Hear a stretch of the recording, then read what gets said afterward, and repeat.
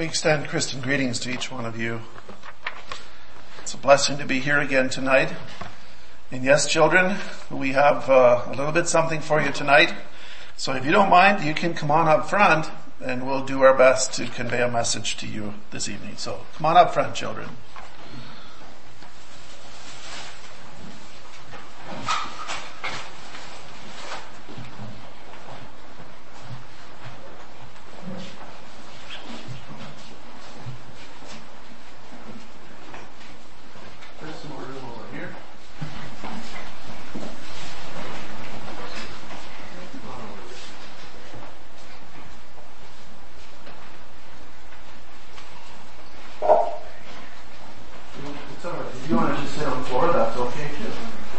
I've done that once before in my life.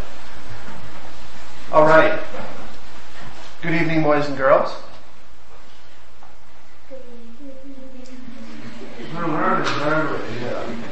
Good evening, boys and girls. Good evening. Wonderful. Good to see you. All right.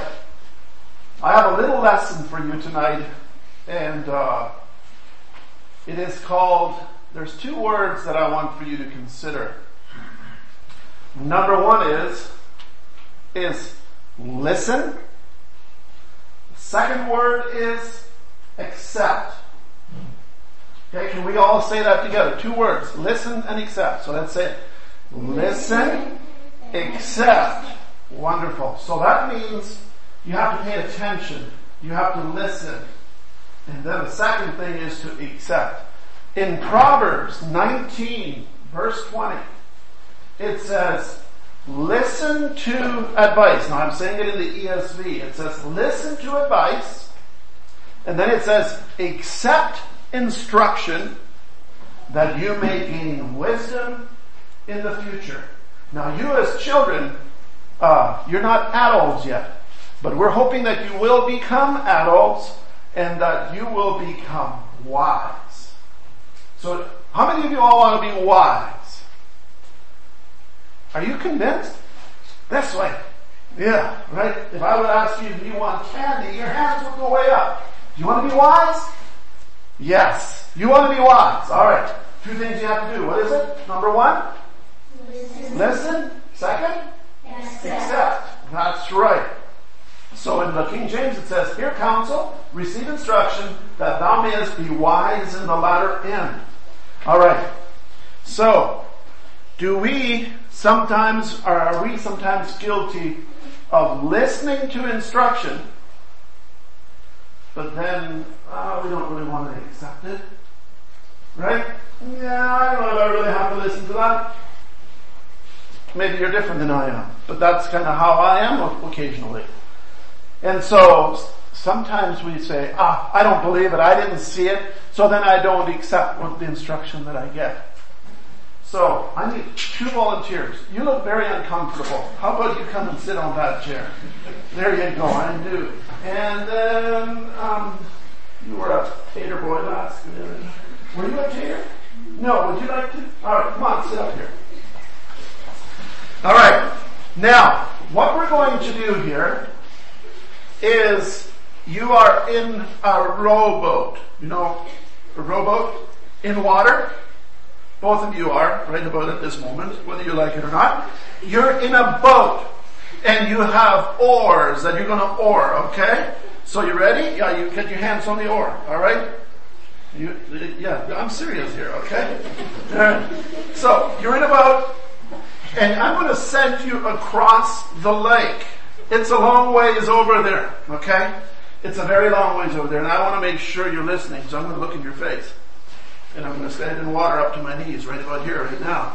And then I want to tell you, way over there, about 2 miles, there's the other shore. And it's about 90 degrees outside, very hot. And listen carefully, okay?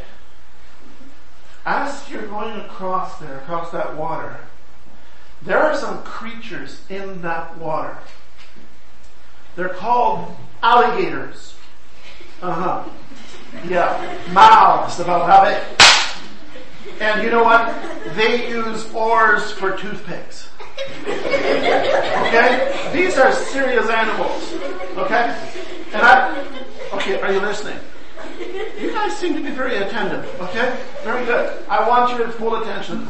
So, what I want you to do is I want you all to start oaring across that 2 miles, 90 degrees, very hot.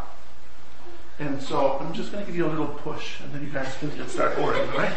You ready? You look a little cold. I mean, afraid. You ready? Okay, get ready? Go. All right. You're not going anywhere. You're not oaring. You got to oar. Move your hands. There you go. All right. How's it going? Kind of hot, isn't it? It's very hot. Are you sweating? All right. So you're cruising along there, and then somewhere over about there, you see the real good stuff. Whew. You're kind of hot. You're getting a little hungry, right? You've only gone for about an hour. You see those? Do you like Skittles? You really like Skittles. Okay. How about one of you jump out of the boat and go over there and get those and bring them back to the canoe? What? What about you? Would you? Mighty tempting, isn't it? Yeah? But she says no. Why not? Because there's alligators. There's alligators in the water. So what does that mean? Why wouldn't you go over there and get them? Because they use the board for toothpicks. For toothpicks, and what would they do with you? Yeah, that's right. Yeah, very nice. You know, oars are a little sticky, but, it's a little bit like butter. They would love you. Oh, yeah, but so very wise. You're not even very old yet, and you're very wise. What about you?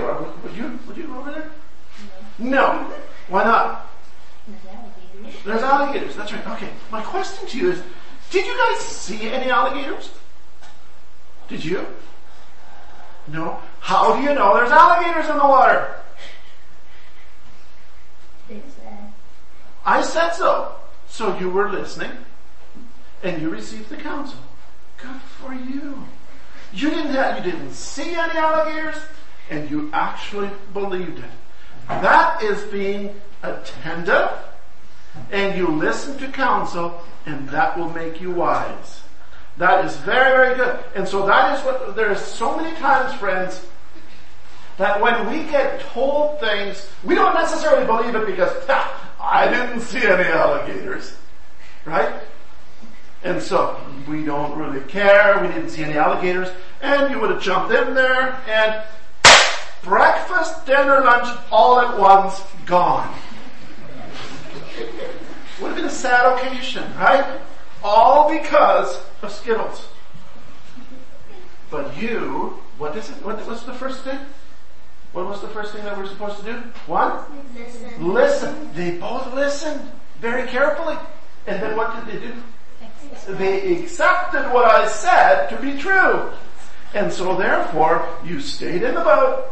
You did not yield to temptation and go after those things that won't give you much nutrition anyhow. Skittles are really not any good for you. Did you know that? Huh? Did you know that? Yeah, I knew you knew that, yeah.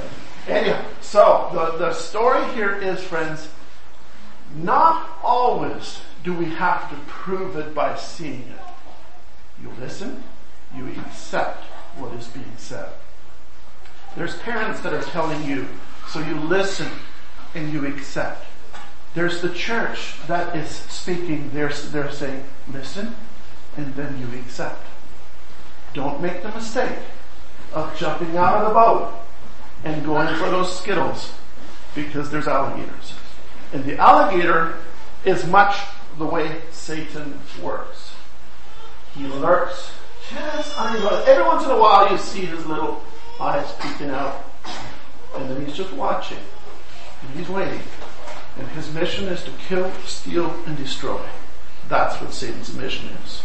And he does that with people that don't listen and they don't accept. And they go after things that are not healthy for them at all.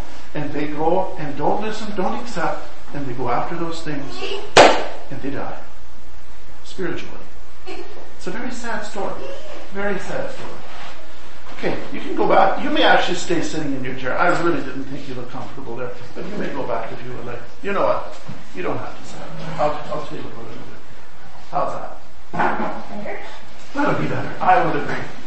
All right, and then I want to tell you a story of a young boy. I'm going to say he was about your size, your age. And his mom and dad, they told him, well, let me tell you the background of it. There was a school at the end of the driveway of the farm. And years ago, they didn't have any riding lawnmowers. They had push mowers. So all the youth got together with a number of push mowers, and they mowed the lawn for the school. Very good. And this little boy wanted to so desperately to go out and be with these youth boys. And mom and dad said, no, you stay at home and you have chores to do in the barn. So, youth boys, they left. This boy, he was doing chores in the barn. And then when the chores was almost done, not quite, he snuck out the back door. And he went out in the driveway. And then these group of boys were all standing there, waiting for their turn to mow the lawn. And this little character, he was a show-off. He was boisterous. He was loud. And he was running around this group of youth boys and acting like an idiot. I'm sorry, something like that. He was acting terrible. And this boy was running around this group being a real show-off. His brother comes along with the lawnmower and didn't see him coming around the corner. And right over top of his foot with the lawnmower. One little toe, gone. The second one had a few scars on it from the blade. It was just starting to go on the second one. And this little boy on his back, and he was crying and wailing. And they took him to the doctor and stitched him up. What did that boy not do that he should have? He didn't. And he didn't accept. And he's missing a toe. And I tell you what, you know who that boy was? This man right here. Yeah, I stand before you incomplete. Yeah, my little toe. You want to see it? It actually looks kind of cute. You don't want to see it, do you? No? Alright. Take my word with you, believe it? Okay, so you're listening to yourself. Good. Alright, but that is true.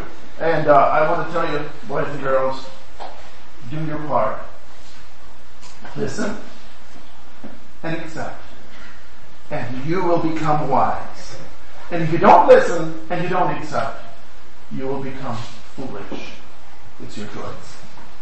So be wise, listen, and accept. Let's pause for a time of prayer, shall we? Let's bow our heads. Father in heaven, we come to you in the name of Jesus. We thank you for this wonderful opportunity. Dear God, I pray a blessing on each one of these here children.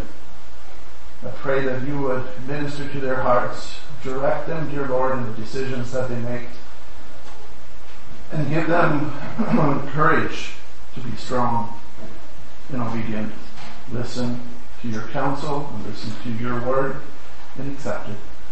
Help the parents, Lord, to give good counsel, to give good direction, and help them, O Lord, to lead them and direct them and teach them.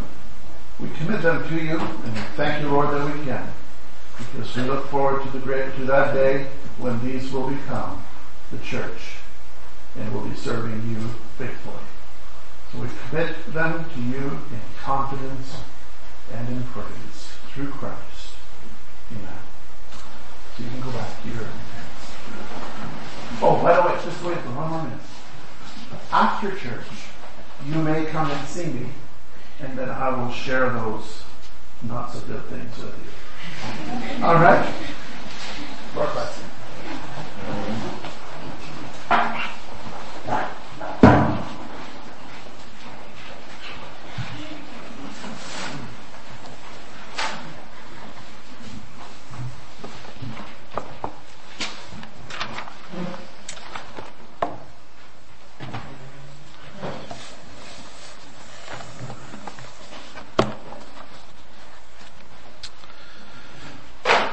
All right, this evening, for the next 35, maybe 40 minutes, we want to consider a subject that is a very broad subject, but very essential. In the scripture, and I know most, if not all, of you know it by heart. And it says, "And forgive us our debts as we forgive our debtors." The first request in that scripture is, forgive us our debt. That is in Sermon on the Mount, Matthew chapter 6, verse 12. And so we want to address the subject on forgiveness. What does that do? How does that look? And how do we respond to it? What is our responsibility in forgiveness? Forgive us our debts. What motivates God to take an action of that magnitude on our behalf? When we bid to God that He would forgive us. And I want to say, friends, that all of us here tonight, we have to, at one time or another, and many times, more times, to ask that bidding to God. But initially, friends, we have to come to a place that we have to ask God to forgive us our debts. How many of us incurred debt in our lifetime? How many of us brought on debt? We all did, didn't we? We all generated debt that we could not pay. And my friends, by nature, we are all born with a sinful nature. You know that. That's not new, and I understand that. And that nature is called, can I say, unrighteousness. And God is 100% righteous. So we'll try to make a straight line across here at the top, as straight as we can. And that is called righteousness. And that is 100% righteous. Down here, just so you all can see, is a straight line, as straight as I can make it, and that is 0% righteousness. It is called unrighteousness. And God is 100% righteous. You and I, whether you admit it or not, there isn't a righteous bone within us. Not one, Dwight. Not one. That's pretty humbling, isn't it? It really is. And we have to come to a place that we understand, friends, that we are 100% undone. There isn't a good bone within you. Isaiah makes it very clear that we are what? Almost wicked? Or how does it say it? Almost wicked, or a little bit wicked, or what does Isaiah say? Desperately wicked. That means 0, nada, nix. No righteous bone within us. And then we need to come to our Father and we must confess that we need a Savior. We need something to bridge this gap. And the reason I marked this here is this down below here is called time. So from here is from the time of birth to, and I think the average age, I believe, is approximately 75 years old. Approximately. So we need to come to a place that we understand at ground zero. And we need to acknowledge that I am a sinner, doomed and destined to hell. We confess and we say, Father, forgive us. And we repent of our sins. And we accept Jesus Christ as our Lord and Savior into our lives. We need to come to the cross. Wherever that is for different people, we must come to the cross. We start our journey along life. We come to the age of accountability. And we come to the stage of the cross, where we must make our calling and election sure. And I want to say, friends, when we acknowledge our sinful state, we become 100% righteous. Get a hold of that. That is phenomenal. In the eyes of God, you are now righteous. How? Through Jesus Christ. Not by your works, not by who you are, but in Christ Jesus, you now have become 100% righteous. That to me is absolutely amazing. It is unfathomable. And most of us here tonight, I will believe, that we struggle with that concept at times because we know of our imperfections and we struggle with the truth of God's word where it says that we are righteous through Christ Jesus. 100%. We're saved. We're redeemed. We are bought.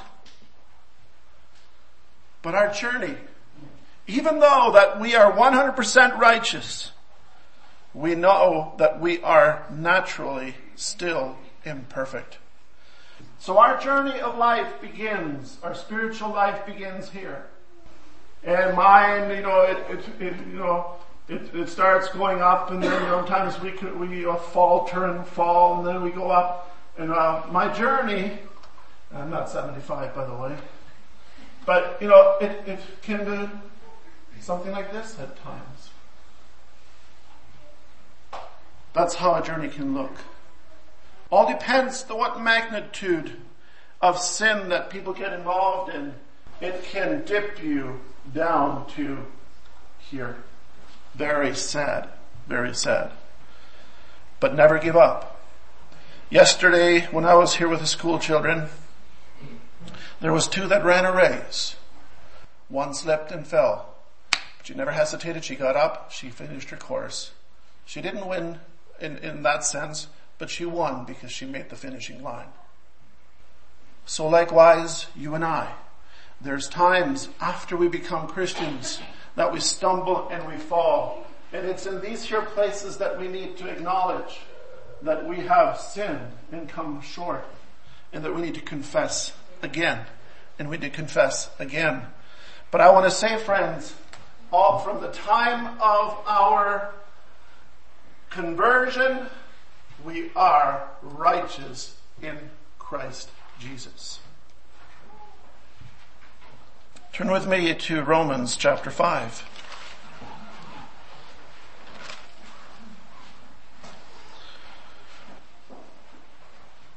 So we are in Christ, we are justified, and we are righteous. Romans chapter 5, verse 1. Therefore, being justified by faith, we have peace with God through our Lord Jesus Christ, by whom also we have access by faith into His grace, wherein we stand and rejoice in hope of the glory of God. We have to understand, friends, we are justified by faith. We have peace with God through our Lord Jesus Christ. And so therefore we can say, by whom also we have access by faith unto His grace. And so when I look at this here area between God's ultimate and highest, He is 100% perfect. We are yet faltering. Our hearts are righteous in Christ Jesus because of the blood applied on our sins. So this area is called grace.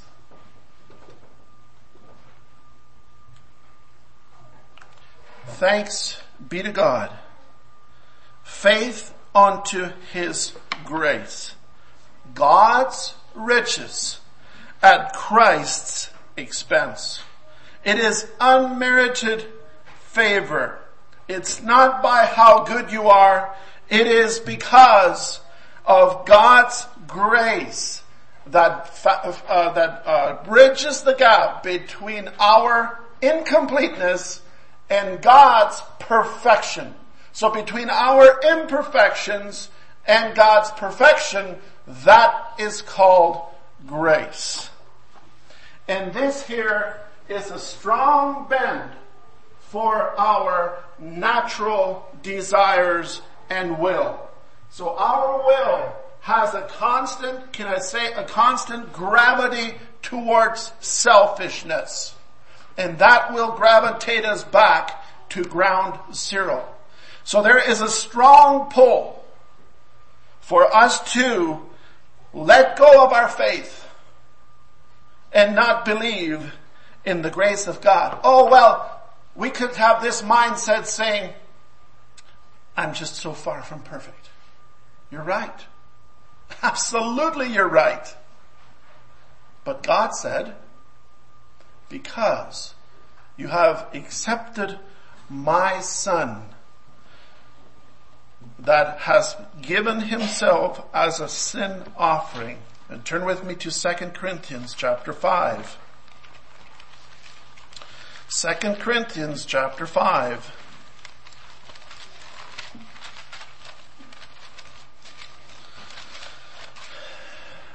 Verse 21. Verse 20 says, now then we are ambassadors for Christ, as though God did beseech you by us. We pray you in Christ's stead, be ye reconciled to God. And then it says in verse 21, for He hath made Him to be sin for us who knew no sin. Why? And let me just clarify here. Jesus Christ did not become sin, but it says He became a sin offering for us. That's what that means. He became a sin offering for us, and He knew no sin. So He was perfect. That perfect righteous sacrifice. That we might be made the righteousness of God in Him. So that righteousness that I'm talking about up here, we are that righteousness in Christ. Claim that, my friends. Claim it. Make it a personal thing for yourself. Because I tell you, my friends, if you are not claiming that grace and needing that grace to fill the gap between your imperfections and God's perfection, you will find the Christian life very, very, very difficult. Actually impossible. There are people that do not want to believe in the grace of God, but they want to believe in their performance to be able to achieve God's standard. And so they're trying to walk this here journey, trying to appease God by their efforts of doing good. Now I'm just going to use a few examples, and I'm certainly not opposed to missions. Please understand me. I am all for missions. But there are people in the mission field that are running. They are running, they are scurrying, they are scampering, trying to accomplish the ultimate thing in the Christian realm, to appease and appease God.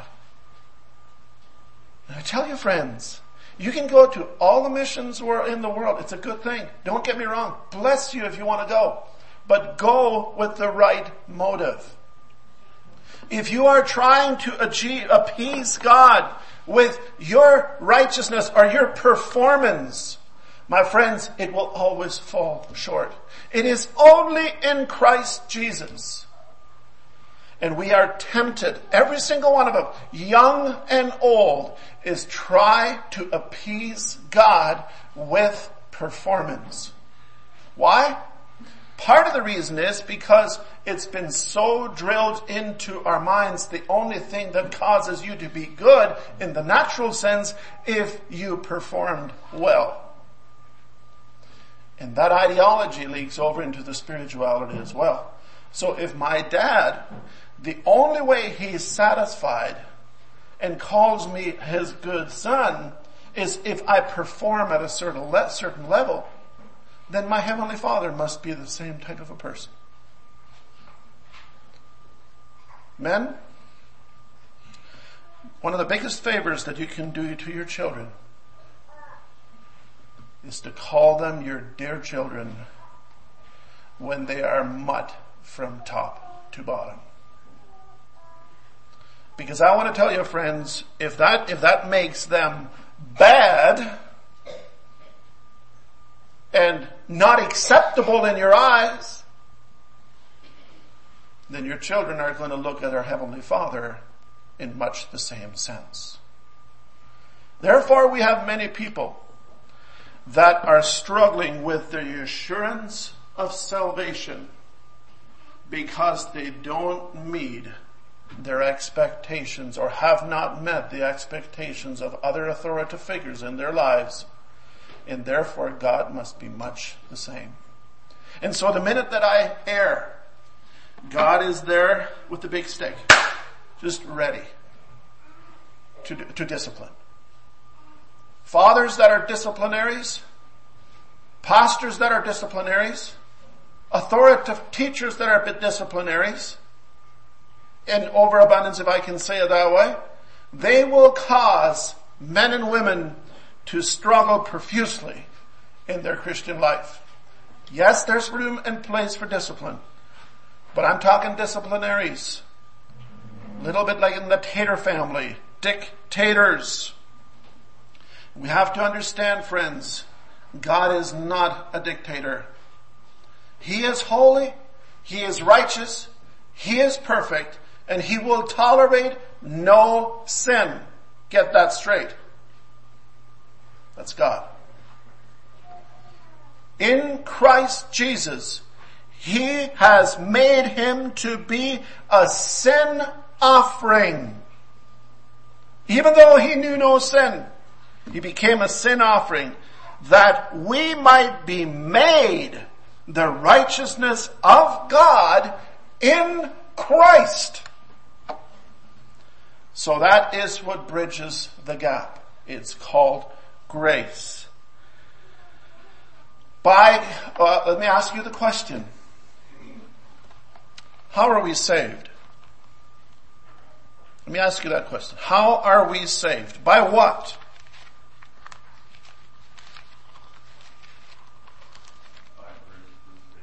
By grace through faith. Precisely.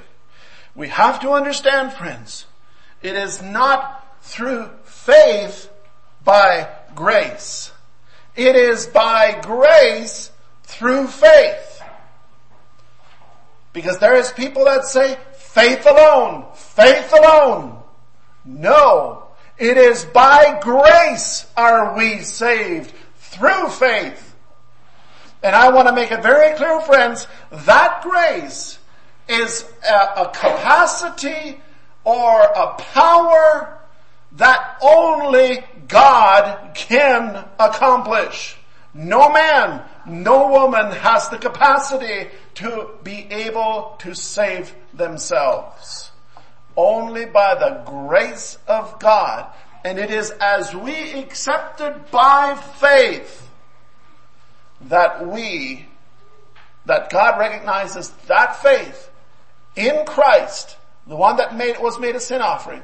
If our faith believes in Him, trusts in Him, then God will, by His power, His strength, will then save us. Did you know that you don't even have the capacity to even go to God? The Bible says that we don't even have that nature to even go to God. He draws us.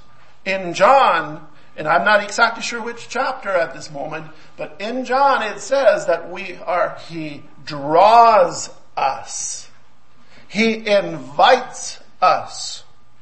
By nature, we are so gravitate towards unrighteousness. So what did God do for us at salvation? Ephesians says He quickened us. He made us alive with Christ, or in Christ. He raised us up with Him.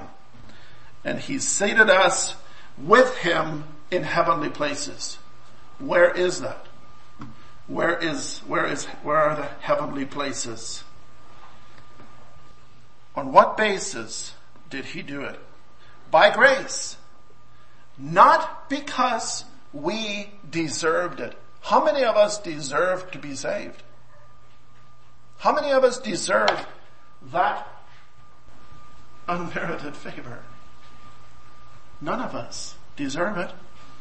But God in His mercy extends that to us. And He extends that grace. Grace means unmerited favor. Even while we were dead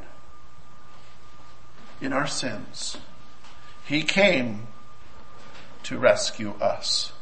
He pursued us, and He draws us, and He saves us upon repentance of our sins. Our daily conditions, though, we continually and obviously are not perfect.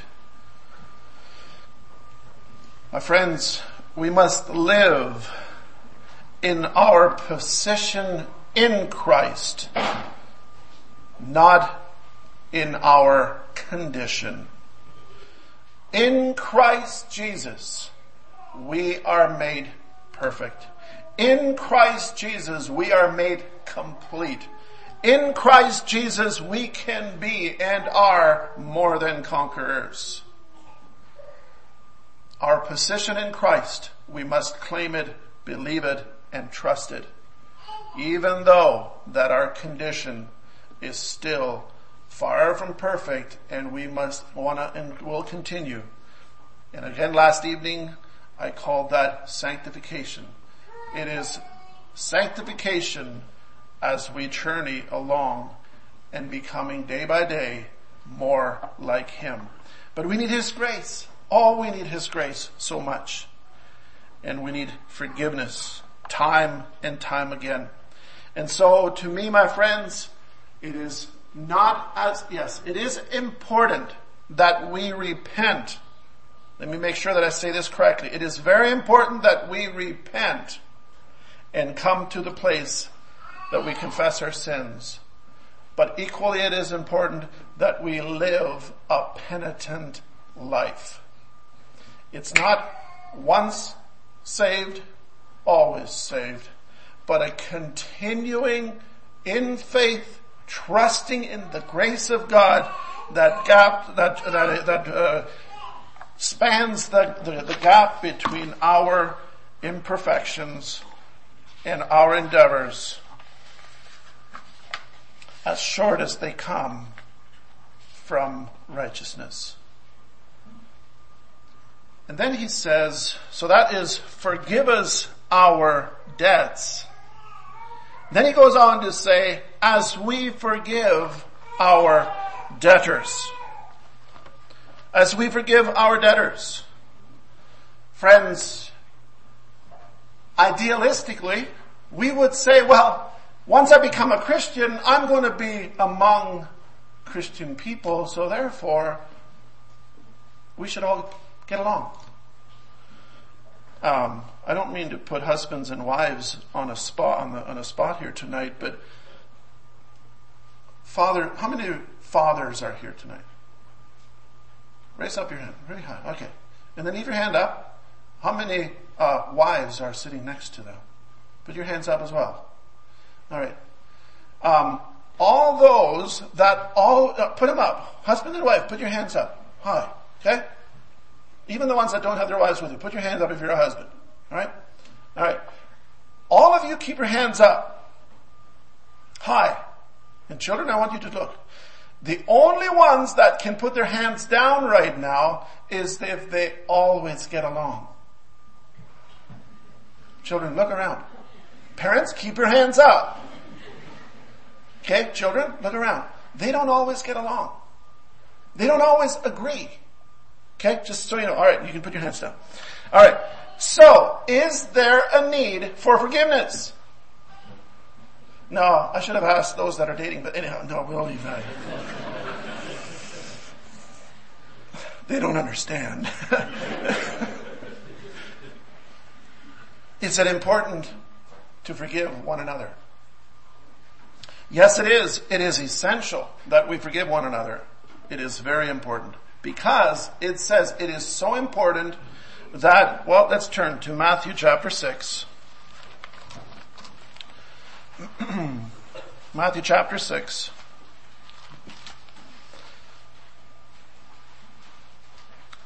So he says in verse 12, this is Jesus saying, Matthew chapter 6 verse 12, it says, and forgive us our debts as we forgive our debtors. And then he goes on to say, lead us not into temptation, but deliver us from evil. For thine is the kingdom, the power, and the glory forever. Amen. And then he goes on to say, for if ye forgive men their trespasses, your heavenly Father will also forgive you. But if ye forgive not men their trespasses, neither will your Father forgive your trespasses. Very, very important. Now turn with me over to Matthew chapter 18. So remember that verse. Forgive us our debts as we forgive our debtors. Very key. In verse 21, Peter, the outspoken individual as he was, bless his heart, he comes to Jesus and he says, Lord, how often shall my brother sin against me and I forgive him? Till 7 times? Now, I want to stop right there for a minute and I want to do a more extensive study on this, but the way I would understand it, in my studies what I would have understood is, in Judaic practices, 3 times was pointed out or was expected. And I think it's in Amos, and I believe there was another in Exodus or Leviticus. I'm not exactly sure anymore. There it makes it very clear that 3 times. So think about what Peter is doing here. He's really, really trying to make an impression on Jesus. He understands the Judaic practices. And he thought 3 is pretty good. And then he goes to Jesus and he says, how often should I forgive? He didn't just say 3 times. He says 7 times? So he really thought he's going to get this. He almost put his arm out of joint. And then Jesus said unto him, I say not unto thee until 7 times, but until 70 times 7. That's a load. Let's just look at a minor offense. How many boys here like driving bicycle in rough terrain, in places where you maybe wouldn't normally drive? How many boys like to drive bicycle? Kind of up and down into the ruts and the valleys. How many boys like doing that? Yeah? Any of you like to drive a bicycle in a rough terrain? Ah, there's the one. There we go. Okay, I thought there's got to be one somewhere. All right. So, that young lad, for 1 full year and 4 months, every single solitary day, he drives through your garden with the bicycle and over top of your nice row of carrots. Now I know they don't grow those that long, but anyhow, he drives through with a bicycle through your garden. 1 full year every day for a full year and 4 months. That's how often Jesus is saying that we're asked to forgive. Not only 7 times, but he says 70 times 7. So he's asking us to accomplish something that in our own strength and capacity is impossible, or next thing to impossible to achieve. And that is precisely what Jesus does in numerous occasions in his teaching. He brings the bar to a point where you and I have to admit, I'm not able to accomplish it. And that is precisely where Jesus wants us and where we need to come to so that his grace can be performed and enabled in and through us so that he can do it for us. Because if it would be possible, we wouldn't need him. You understand?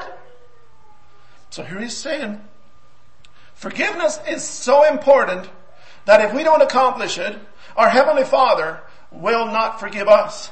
And then he goes and gives us the verbatim that's saying that you're supposed to, or the verdict that you were supposed to do it 490 times.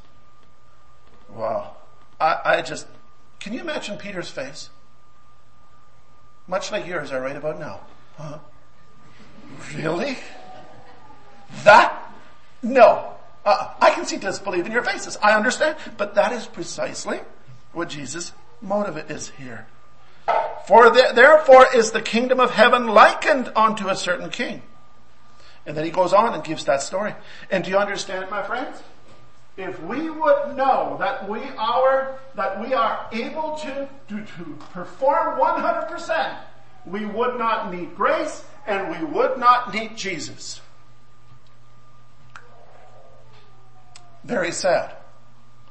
So, we must understand that in order for us to accomplish the 70 times 7, we need the grace of God to fulfill it. And that is why he can make that standard so high that if you don't, your Heavenly Father won't forgive you either. Your source to accomplish this is Jesus. And because it is Jesus, his only begotten Son, God's only begotten Son, giving him as a sin offering and extending that grace to all those that by faith believe in it, he will also enable you to accomplish it. We need Jesus every single solitary hour of the day. And that is the point that he's trying to make. And then he goes on and gives that story about the king. You know, he forgave this individual a large sum. And then this individual went out, and I'll condense it. And then this individual went out, and another person was owing this other person a smaller amount, and he would not forgive him. And then the king comes along and says, "Servant, you owe me everything." Put you right back to square one. Right back to here. Because of selfishness. Why does Jesus make a standard so high? Because at verse 35 he says, "So likewise shall my heavenly Father do also unto you, if ye from your hearts forgive not every one his brother their trespasses." Subject is much bigger than what I can cover here tonight. Is it easy to forgive? How many of you find it easy to forgive? Again, nobody is putting up their hand. Is it possible sometimes?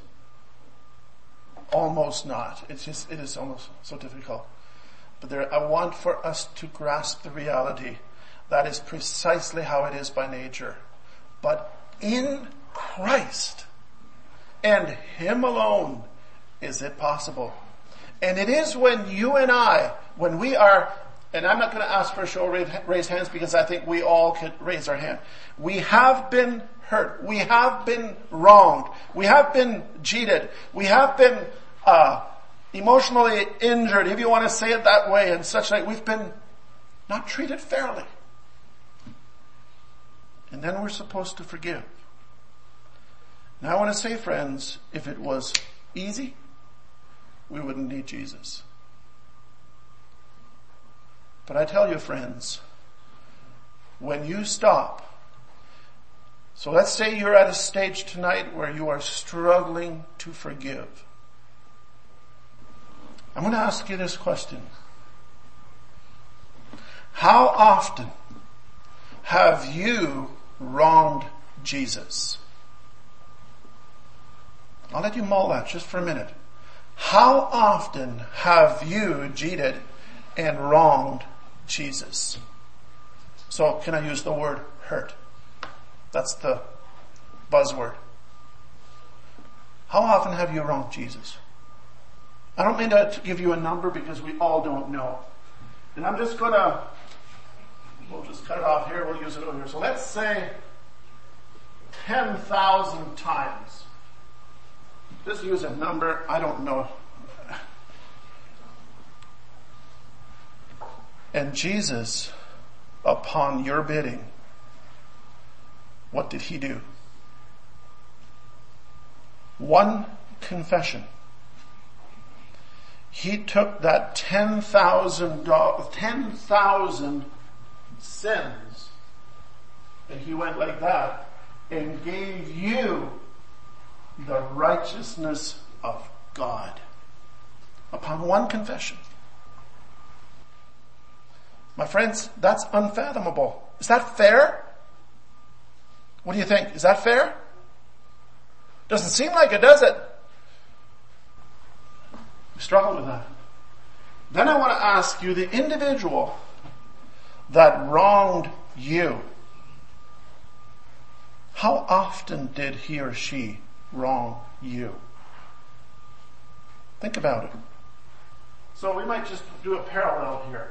Let's say 5 times. Not only 3 times, but 5 times. Okay? Now, how are you able to forgive that individual? How? One way. One way. Let me see here.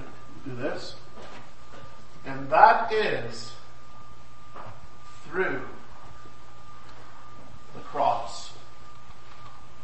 You take those 5 sins and you X them out, you lay them at the feet of Jesus Christ, the one that says, "Come unto me, all ye that are laden or heavy laden, and I will give you rest." Upon His bidding and His request, you take those 5 wrongs, and you're not going to ask the individual over here to repay, because there's no way that he or she can repay those 5 wrongs. Impossible. There's only one avenue for you to go, and that is to the cross of Jesus Christ. You lay them there, and then you can look at that individual as a free individual. Is that fair? Doesn't seem like it, does it? That person needs to pay. He needs to pay. All right. So you are down here, 10,000 sins. You're dealing with 5.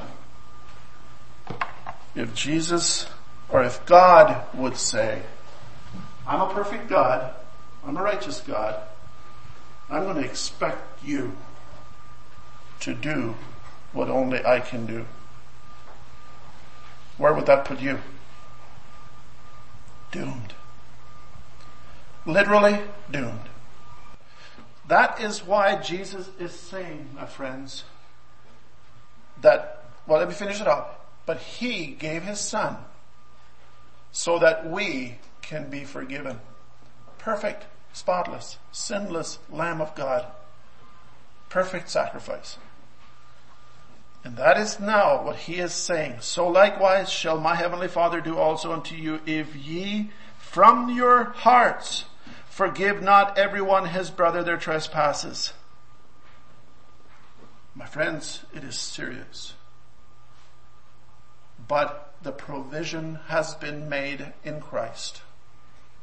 And it is only through Christ. I can't stress that enough. I hope I'm not oversimplifying it, because it is that simple. You will not ask the person that has wronged you to pay back. Don't do that. Because if you're going to make that demand on those 5 sins or 5 wrongs or sins or whatever they want to call them, if you're going to demand justice, your heavenly Father will demand justice upon you. Do you want that? No, you don't. Neither do I. So extend to the others what Christ and God extended you. But there's so many times we don't want to.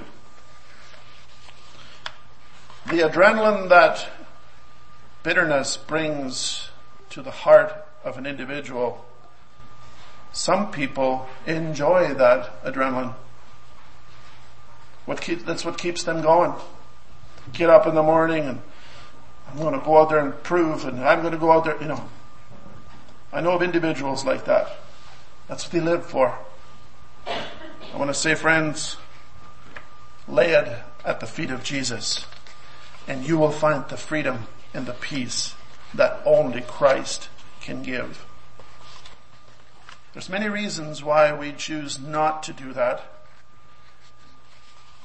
But I'm going to go over all those, and I will conclude by saying, Jesus said, this is what he said, follow his will and way, and his direction, his counsel, and you will be free, and you will be blessed, and you will have peace. So, not only 7 times, but until 70 times 7. Stop measuring. Stop counting. Forgive. And forgive again. And forgive again. I feel compelled to make this one more statement, because it is a wrong concept of forgiveness. Have you ever heard of the statement, you need to forgive and forget? Have you ever heard that statement? That's nonsense. And in some cases it's absolutely silly and it's ludicrous.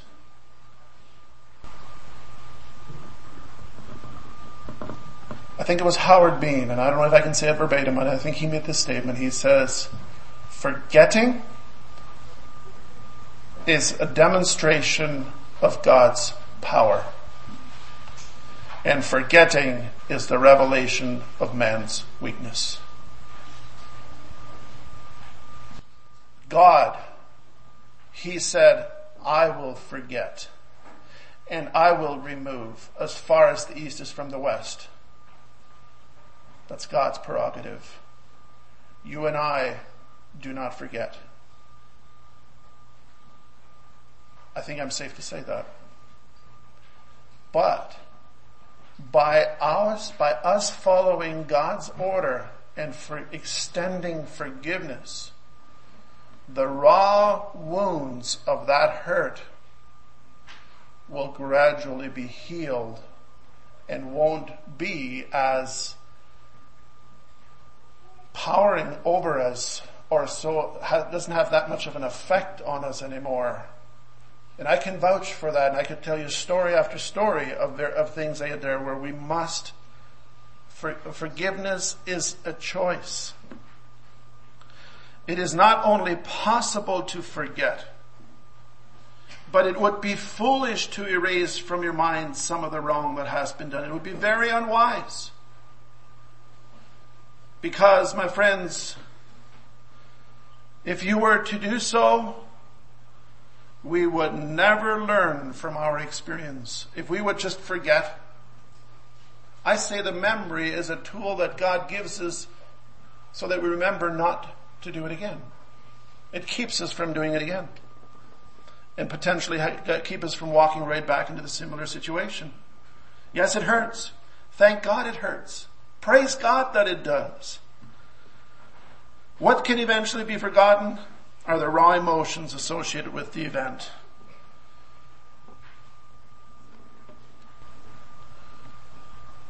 Demanding restoration. Do we demand restoration? The truth is, in some cases, it would be unwise to demand restoration and bring it to the point as though it has never happened. And let me give you an example. If a person is a thief, it would be foolish to give him or her the key to your house that he or her just got done stealing. If there was a pedophile that has done tremendous damage to an innocent, would you invite that person to be your babysitter? Be very unwise. That would be foolish. We can forgive people from the wrong they have done without extending to them an open invitation to do it again. In some cases, it would be foolish. I tell you, friends, there's some things that will never be the same after a sin has been committed. It doesn't matter what you do. I can take a brand new pair of jeans and I can rip them. And I could get one of you ladies to sew that together again, the best you could possibly do. But it'll never be the same. I could rip it again and we could sew it again, but it'll never be the same. So to demand restoration to the point and reconciliation to the point as though nothing has happened is not realistic. So we will always bear some of those wounds, but those wounds can be healed through the balm of Gilead through Jesus Christ. And the only way that those wounds will be healed if we forgive. As long as you forgive, if you do not forgive, my friends, you are frozen in time. Get a hold of that. If you don't forgive, you are frozen in time. You're not going to make any progress. Forgive so that you, along with the other, can go on. Does that still mean just because it'll never be the same that I will never forgive? God forbid. We need to extend forgiveness. Even to our enemies, we're supposed to extend forgiveness. Jesus raised the bar. It's not easy. Forgiveness is difficult enough. But I want to say, friends, if we don't, our Heavenly Father does not forgive us. Did Jesus feel like forgiving us? What did he say on the cruel Roman cross? If this cup could pass from me, nevertheless, not my will, but thine be done. So likewise, you and I, when we get to some very difficult times, very, very difficult, damage has been done, harm has been done, injustice has been done, make a choice. Forgive. Forgive. Don't freeze in time because you will never heal. Forgive. And progress. And progress. And progress. And forgive again. 70 times 7. Until that day when the Lord Jesus will come and look at his people, and you have extended grace and mercy like he did, he will look unto you and say, well done, thou good and faithful servant. Enter thou into the joy of the Lord. But we must emulate him and what he did for you and for me. By the grace of God are we able to do this.